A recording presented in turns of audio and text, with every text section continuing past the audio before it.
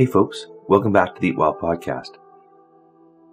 So we're on day 5 or 6 of our adventure. We've been up in the mountains sheep hunting for several days now and covered some big country, and we're laying around in the tent in a rainstorm at around 2,000 meters or 6,000 feet. And we thought we'd catch you up on our experience sheep hunting so far, some of the lessons learned around traveling across mountain terrain, some of the critters that were keeping us company. So I hope you enjoy it.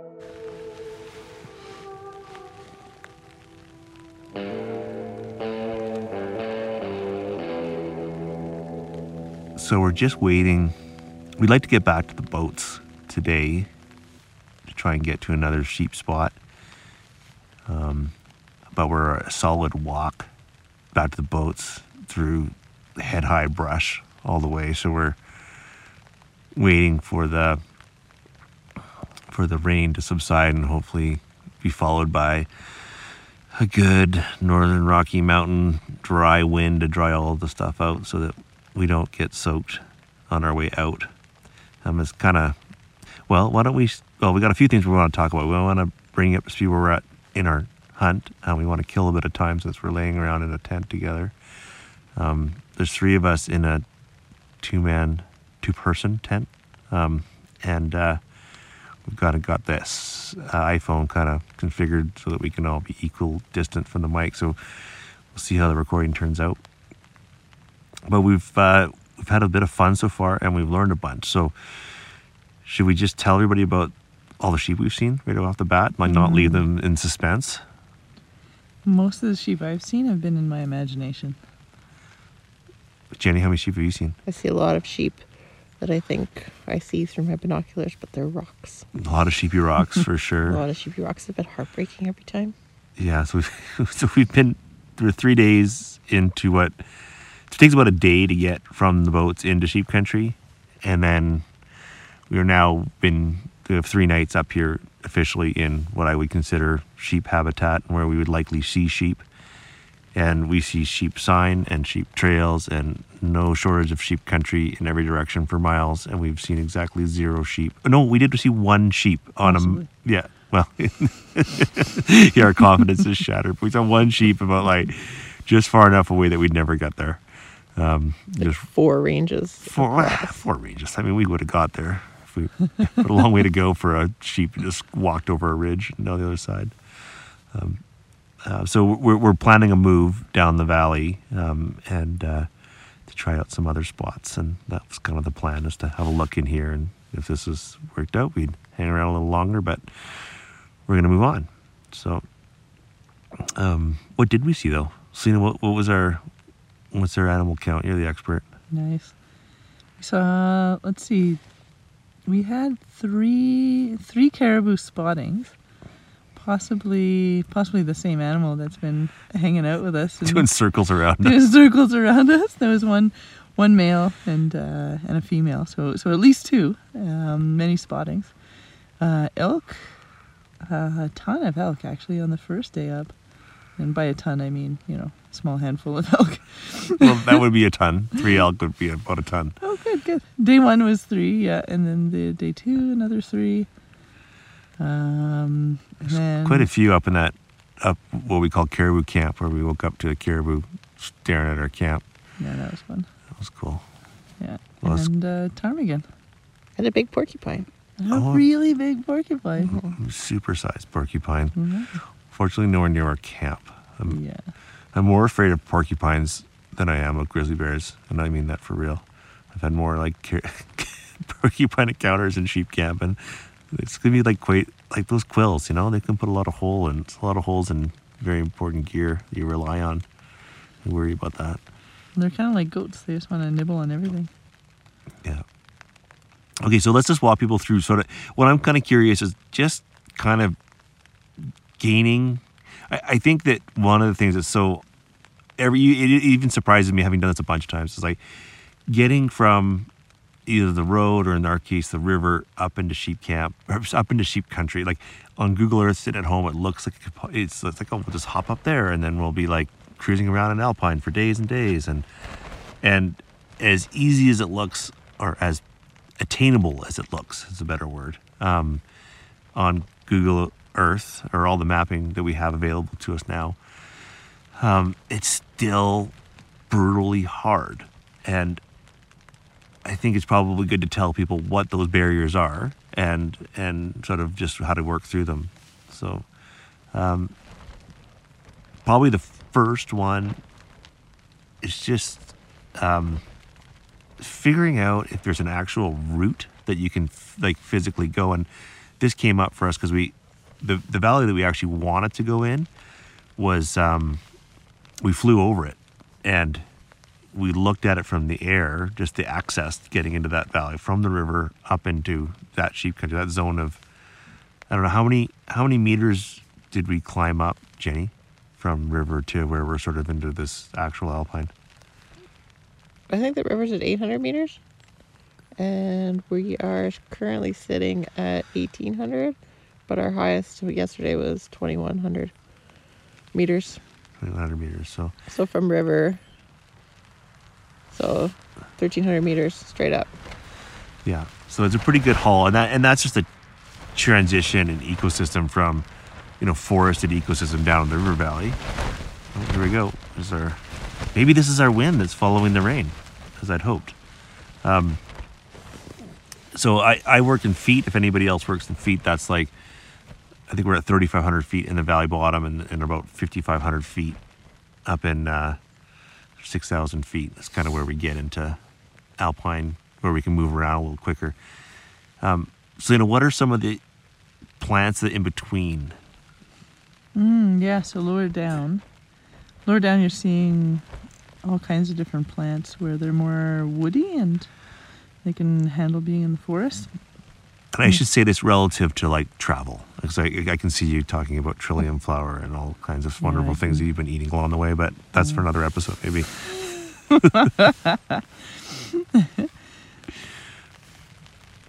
So the brush was, it's just super dense, and especially where the fire had come through, and there was a lot of diversity in plants, and that was just kicking our butts trying to push through that, and a lot of long boughs grabbing guns and stuff like that above head. And then when we got higher up, the diversity of shrubs went way down. We only had about 3 different shrub species, but they were all about waist height. And then as we're traveling through that, that's even if there are horse trails, which we found a lot of, thank goodness, they've still been grown over. So there's like a little dome of plants over the trail. And some of them were definitely head height. Definitely had height. So so one of the big secrets to try and gaining from like getting through that. So Selena's describing like we started out in green forest, which is probably your best bet for getting through stuff, but there's a big burn that worked its way across. Sort of it's like a bit of a band going across the mountain between the river bottom and up into the Alpine where we eventually got to. And that burn is full of mature trees that have been blown down and are laying on the ground. And then there's like willow that's grown up around everything. And the density is quite high of willow. So you're literally like leaning into it and pushing through it and just trying to find your way through it while stepping over logs. And then there's just like quagmires of logs that you have to go around, which means you have to push through more willow. So that was unpleasant. That part was fairly steep as well. Oh yeah, that was steep and unpleasant. Steep, willowy bushwhacking over trees. So, and then eventually when you like break clear of that and you think you've accomplished something, then you get into what is a zone of willow that's like kind of characteristic of all Alpine in British Columbia. Like either willow or sometimes there's alder, but there's just like deciduous bush like band of ecosystem that you have to push through to eventually get into where you're kind of navigating through knee-high heather and other alpine stuff that's much more manageable and way less energy sucking. And so the secret to this is twofold. One is like pick a route that has the shortest distance between, where your river or road is to where you're into this sort of knee-high alpine at what sort of starts at around 5,500 feet. Or try and puzzle out where the outfitter, the guide outfitter, may have built a trail, horse trail up to those zones. So that was kind of our strategy off the river. Like we figured this is all well hunted by the outfitter of the area that we're in, and we figured that there had to be a horse trail up in this valley because the valley is very sheepy. So we really focused the time while we were along the river. There's a main horse trail that goes up and down the river, and we really looked for signs of a horse trail sort of taking off up the valley. And what did we, Jenny? What were we looking for? Signs of where a horse trail may have been, or blazes on the trees. Yes. So where the trees have been limbed. Yeah. What's a blaze? Where the trees have been limbed is the mark on the tree where they pulled the branch off to make way for the horses. Okay.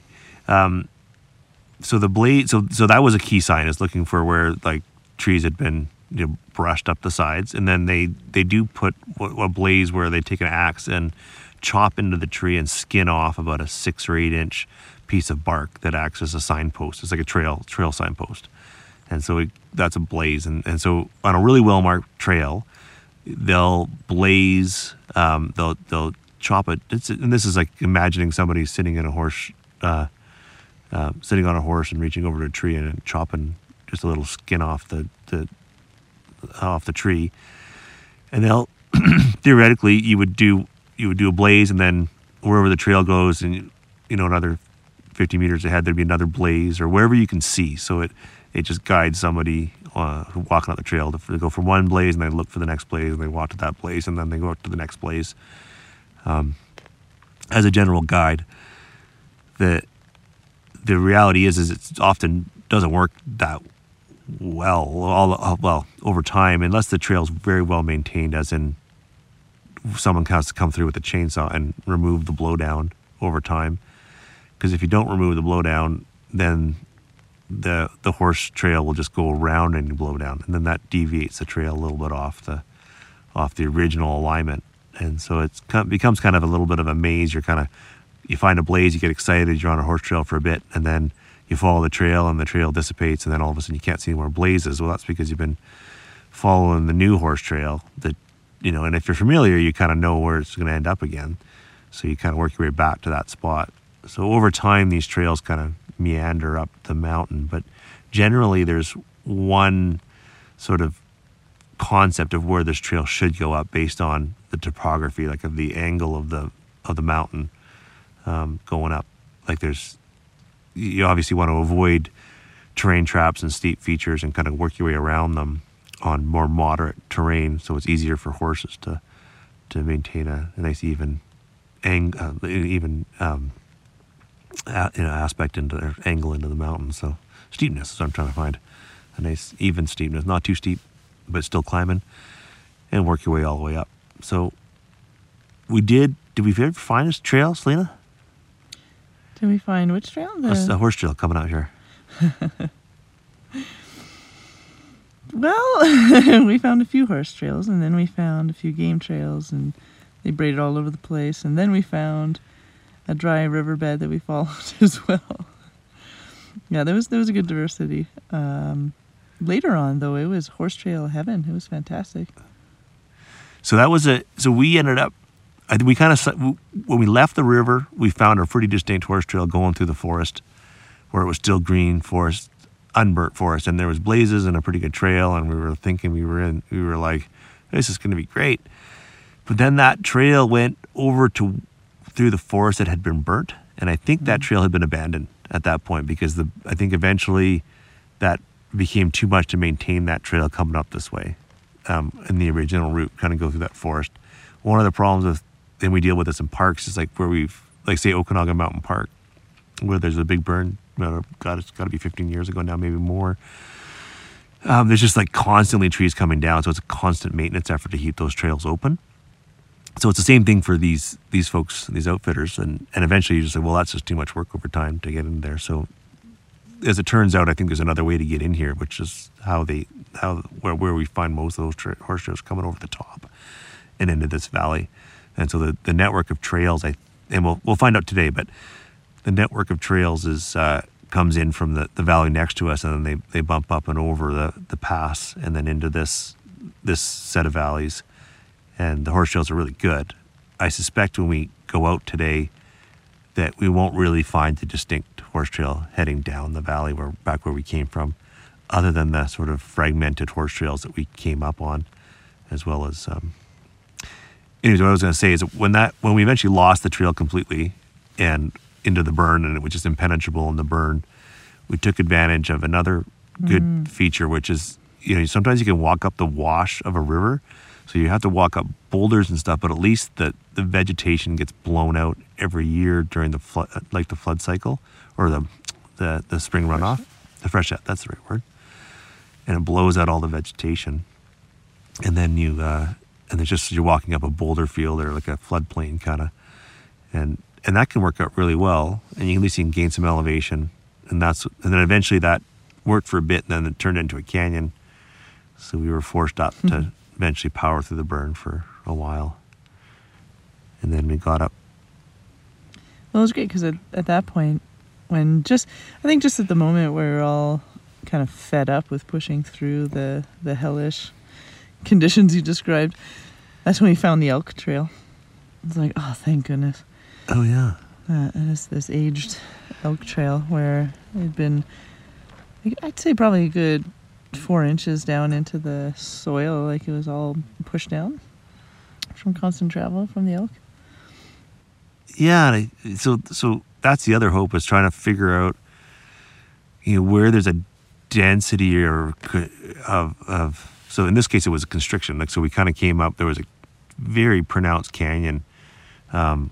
We kind of came up the north side of this valley, which is something I would normally do, but the burn had really affected the south side of the valley. Typically, south-facing slopes have a little less vegetation, a little less water on them, so that they have a little more space between the plants, and the vegetation tends to be more hiker-friendly. North side, not so much; it's usually thicker. But the line that we took ended up on the north side, and we eventually kind of found that our game trails got progressively better. But as we found out, the reason for that was because there was a very distinct series of canyons on our right hand side going back down to the creek, and they just have a very narrow pass for any critter, including humans, horses, but elk and goats, to get through.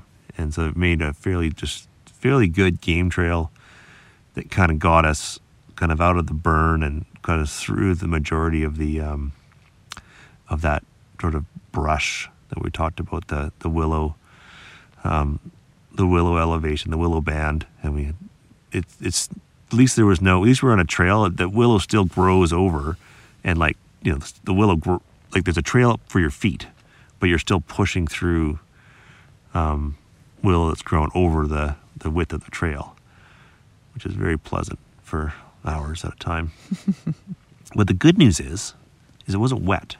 Yeah, it's very lucky. That was nice. All right, so camp 1 was goat camp, and then and that was from there. So that took us, 6 hours or something to get from the river to goat camp. And at goat camp, we were legitimately in sheep country, and we shut her down for the night. And then, where did we get the beautiful name Goat Camp from? Oh, because I'm sure that's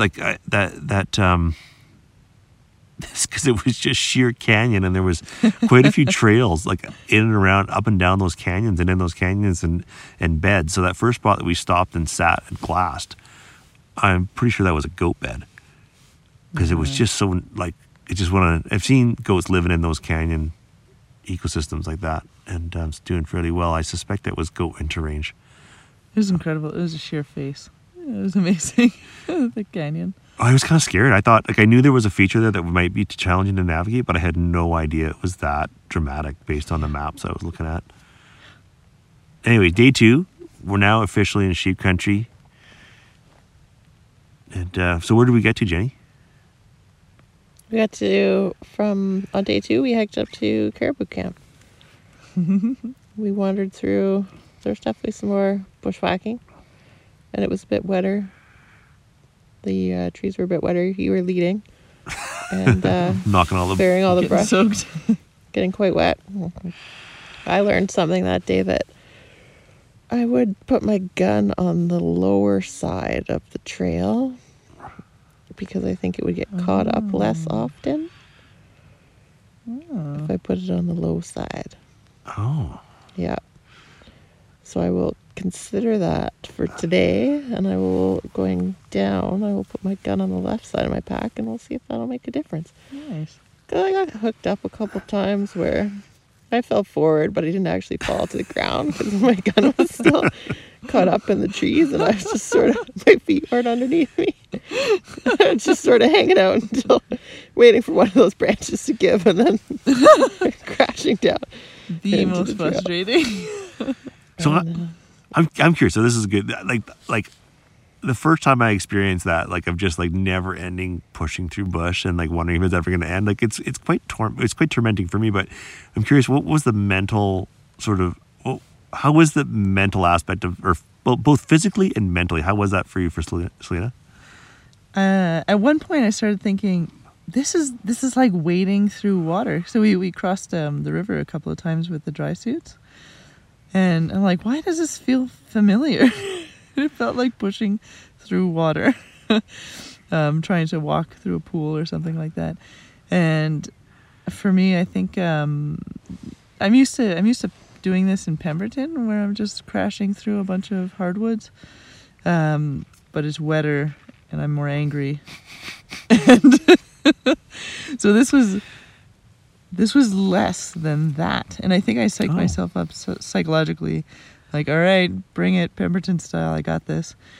And it never met me at that level, so I was happier than what I have been or what I could have expected to have been after pushing through that kind of schmuck. How about you, Jenny? How did you do physically and mentally through that push? Well, I think similar to Selena with, ski touring, that's pretty common. It's dreamy when you get to the Alpine. Before that, you're definitely going to bank some brush for sure. And, thoughts of the bison hunt come to mind where, those branches they're pretty fun because you could box your way through them. Like, you really had to punch a lot of them out. Which was, and that's definitely a mental release when you can punch these branches out of your way.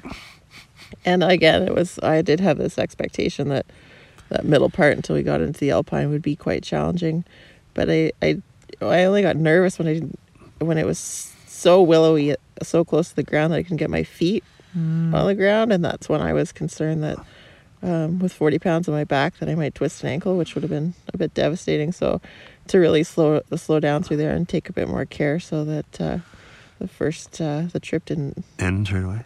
End in the beginning due to a little bit of a slip, which is why maybe I ended up like hung up because of the unwillingness to commit to standing on my own 2 feet. There was, when we had trail, like you said, like, oh yes, there's a place to put my feet, but the branches are still whacking us. When we had to just cross country, we're like, we have to go there. Let's just go. And a lot of the birch especially was growing out at like a 15-degree angle from the ground. And I was like, oh, for Pete's sake. And you're just standing on like... That's not what I heard you say. This is a PG podcast. It's PG, you don't swear. I heard some F-bombs on that mountain. My mom might be listening to this. Selena's F-bombs? No. Only willow bashing F-bombs. Well, they're totally appropriate. They stayed on the mountain there. Yeah, that was funny because it was a bit of bounce to those branches, right? And you step down onto them and then they want to come back up. We're heading there in like 2 hours, and this, yeah, I'm not looking forward to it. Lay here That's all day. why it's a bit rainy. We should stay dry. Oh, is that a bit of drizzle? Back No, in the Selena's just brushing her teeth. It is a fundamental rule of this whole like hanging out for on a 12-day extended trip is to not get wet. Like you just can't get soaked to the ass because you may not be able to dry out. At least not until we get to the river where we have our 8-person teepee tent with the wood stove, and then we can maybe push through some. And we're also we've got more wood, and we've got more Wine. We have wine. We have a box of wine. I forgot that we mental brought state. the teepee tent. That's going to be deluxe. Yes, we slept that tent over, which we'll shared in another episode. So we're up here. We're camped out. We've kind of we put an effort in the first day. We covered. My friend Jesse Zeman calls sheep hunting it's more of it's a marathon. You just got to cover as much ground as you can every day and keep looking. And so we certainly did that. We covered 10 kilometers on day 2, and then day 3 we went up and over into another valley to look down into an area that was sort of we basically wanted to get to, but from the other way. So it just took us a day and a bit to get into this other area. And this was a bit different because we climbed up the mountain up to a high pass at something like 2,000 meters, and got our gear all the way up there. And now we can see we're basically on top of these mountains, or just a short stint from on top, and you can really see all the tops of the mountains. And it always impresses me, when you're in the bottom of the valley, you think you see all of the mountain. But when you get up on top of these mountains, up onto the ridges, there's so much more mountain up there that you can see. And it really opens up 360 degrees around us. For 2 ranges over, we can see what is all sheep country. And we sat around up there all day and looked for sheep. And It's nice and sunny too. That was great. yeah, we really lucked out, eh? Yeah, It's found this little slack in the landscape and tucked in there. Very little wind. Yeah, it was nice. Yeah, And glassed every single possible location. Multiple times. yeah. So we kind of glassed from 10 in the morning till 6 at night or something. And really, the peak activity period is in the morning and in the evenings for them moving around. So I think there still could have been sheep in all those areas. You just, on the other hand, you really get to look at every aspect when you're up high like that. You sure see well into those areas that, sheep like to bed down or at least hang out. And normal, in other areas where I've seen, I was confident that if there were sheep on those hills, that, putting in a shift like that of looking, eventually we would see the sheep that are there. Having said that, sheep move around, right? So if you just sit around long enough, maybe a sheep pops back into that valley and we can see them come in. And anyways, we opted to, we felt like we'd given this little complex enough effort. Well, we came to a collective decision of what? There were no sheep there. We decided there was no sheep there. So we've got a lot of river to cover, and we got a lot of other. Sorry, I gotta move around for a bit. My arm's asleep. Okay, we'll cut that out.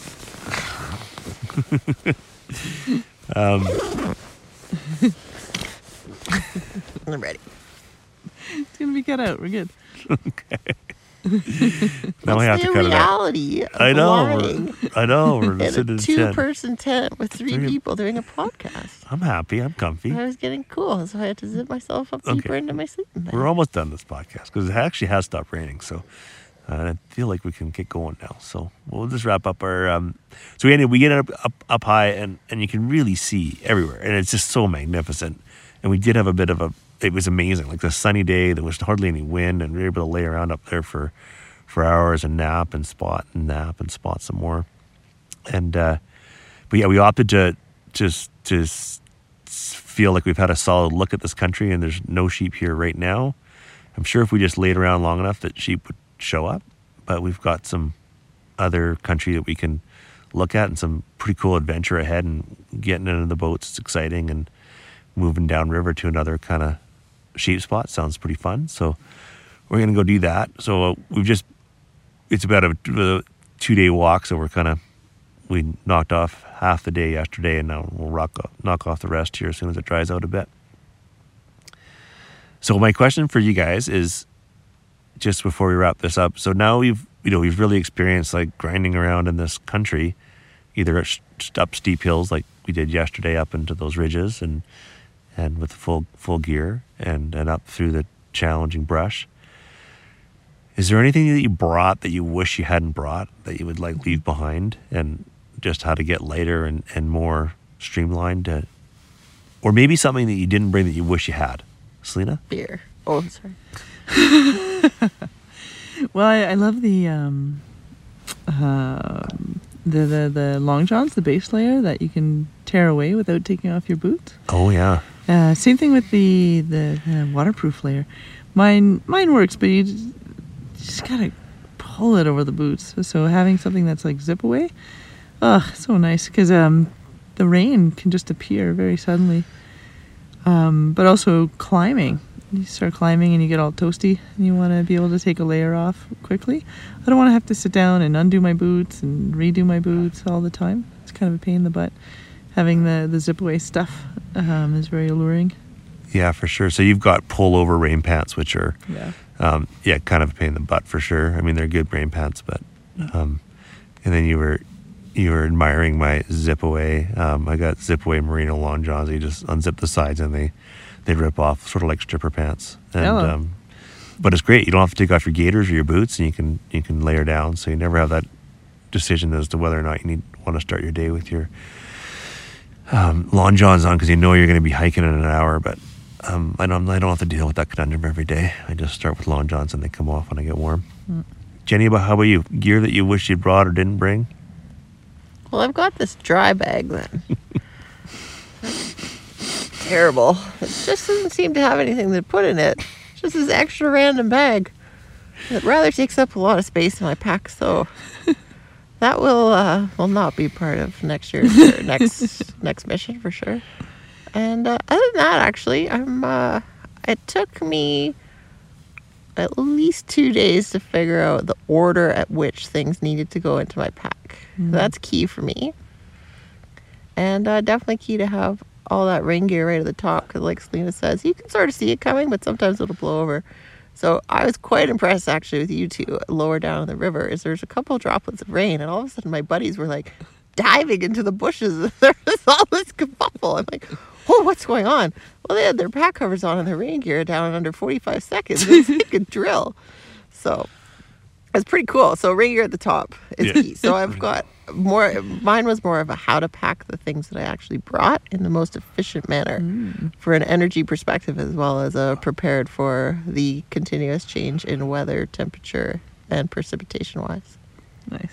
Yeah, definitely. And it's something that I didn't realize, like, is even because I could see you guys sort of figuring out how to best organize your gear. And there's definitely a system to it. And over the years, I feel like I've gotten pretty close to what works well for me and is light and organized and, maximizes the utility of the pack, and also and has some organization for taking, you have your food kit, your sleep kit, and all of it kind of packs up nicely together and helps you stay organized. So that's definitely something I should do a video on one of these days. Like, I don't need the tent at the top of my pack. That's a once a day type of thing. yeah, totally. But for the design of the pack as well, I thought the tent worked well at the top, but it works well at the bottom, which is such a great thing. Oh, good. So the tent at the bottom, then sleeping bag, then food, then rain gear. Nice. Yeah, you don't want a damp tent sitting on the top, slowly working its dampness through all of your gear. No. Yeah, so the only thing that I have, which I love, I was thinking about, I bring like a little 1 pound tarp that we and it was great. We whipped it out, and when that one rainstorm came midday, and it's pre-strung, so it's got all the ropes tied to it. So it's really easy to tie up a little makeshift shelter, and you can camp out underneath it. We had soup, and it's very pleasant, and we're still spotting for sheep. It's just raining on us. I had a question for you, Selena. Would you return with that Lipton soup? Would you bring that out again? We had a bit of a soup off. Well, Lipton is sponsoring this trip for me, so Sponsored by Lipton and Salt. mostly salt. What's the color of that soup? I find to be concerning as well. Chartreuse. So it was great. For day 2, I was the soup judge. And I take my role very seriously, and my options was the soup that Selena prepared. And I no offense, Selena, but I think it was also in the preparation. It was the noodles. I don't suspect it's supposed to be as crunchy as it was. It was like a center column of crunch with surrounded by like this mashy, soft. And then Dylan brought a nice borscht, a packaged borscht that had some J&Z sausage cut up in it, which was a clear winner. Selena opted for like the Lipton. No, is it Lipton? I think it's a Lipton knockoff. It's not even Lipton. Oh my God, you bought. You couldn't even buck up for the Lipton. It's just like chicken $1.99. noodle soup. It's just like it was bad when I was 8 years old. It's a lot worse when I'm 44. It didn't even dissolve. There was chunks of the Seasoning? The seasoning that I thought I'd go for. Salted MSG, I think they call that, with yellow dye. With yellow dyed chicken number 12, actually. Number 12 stock. Oh, it's terrible looking. Anyways, a good warm you up midday meal is this package of borscht that we get from the J&Z deli there, and it's just like little beet crystals, and you dump it in your pot with them, boil up your sausage for a minute, and man, it's good. In fact, that's what I want right now. Hey, so I think we can get going. It stopped raining. Yeah. And as cozy as this is, I think we should get on. Go bash some willows. Go bash some willows and get in our boats and go find another hill to climb up. All right. We'll see you guys.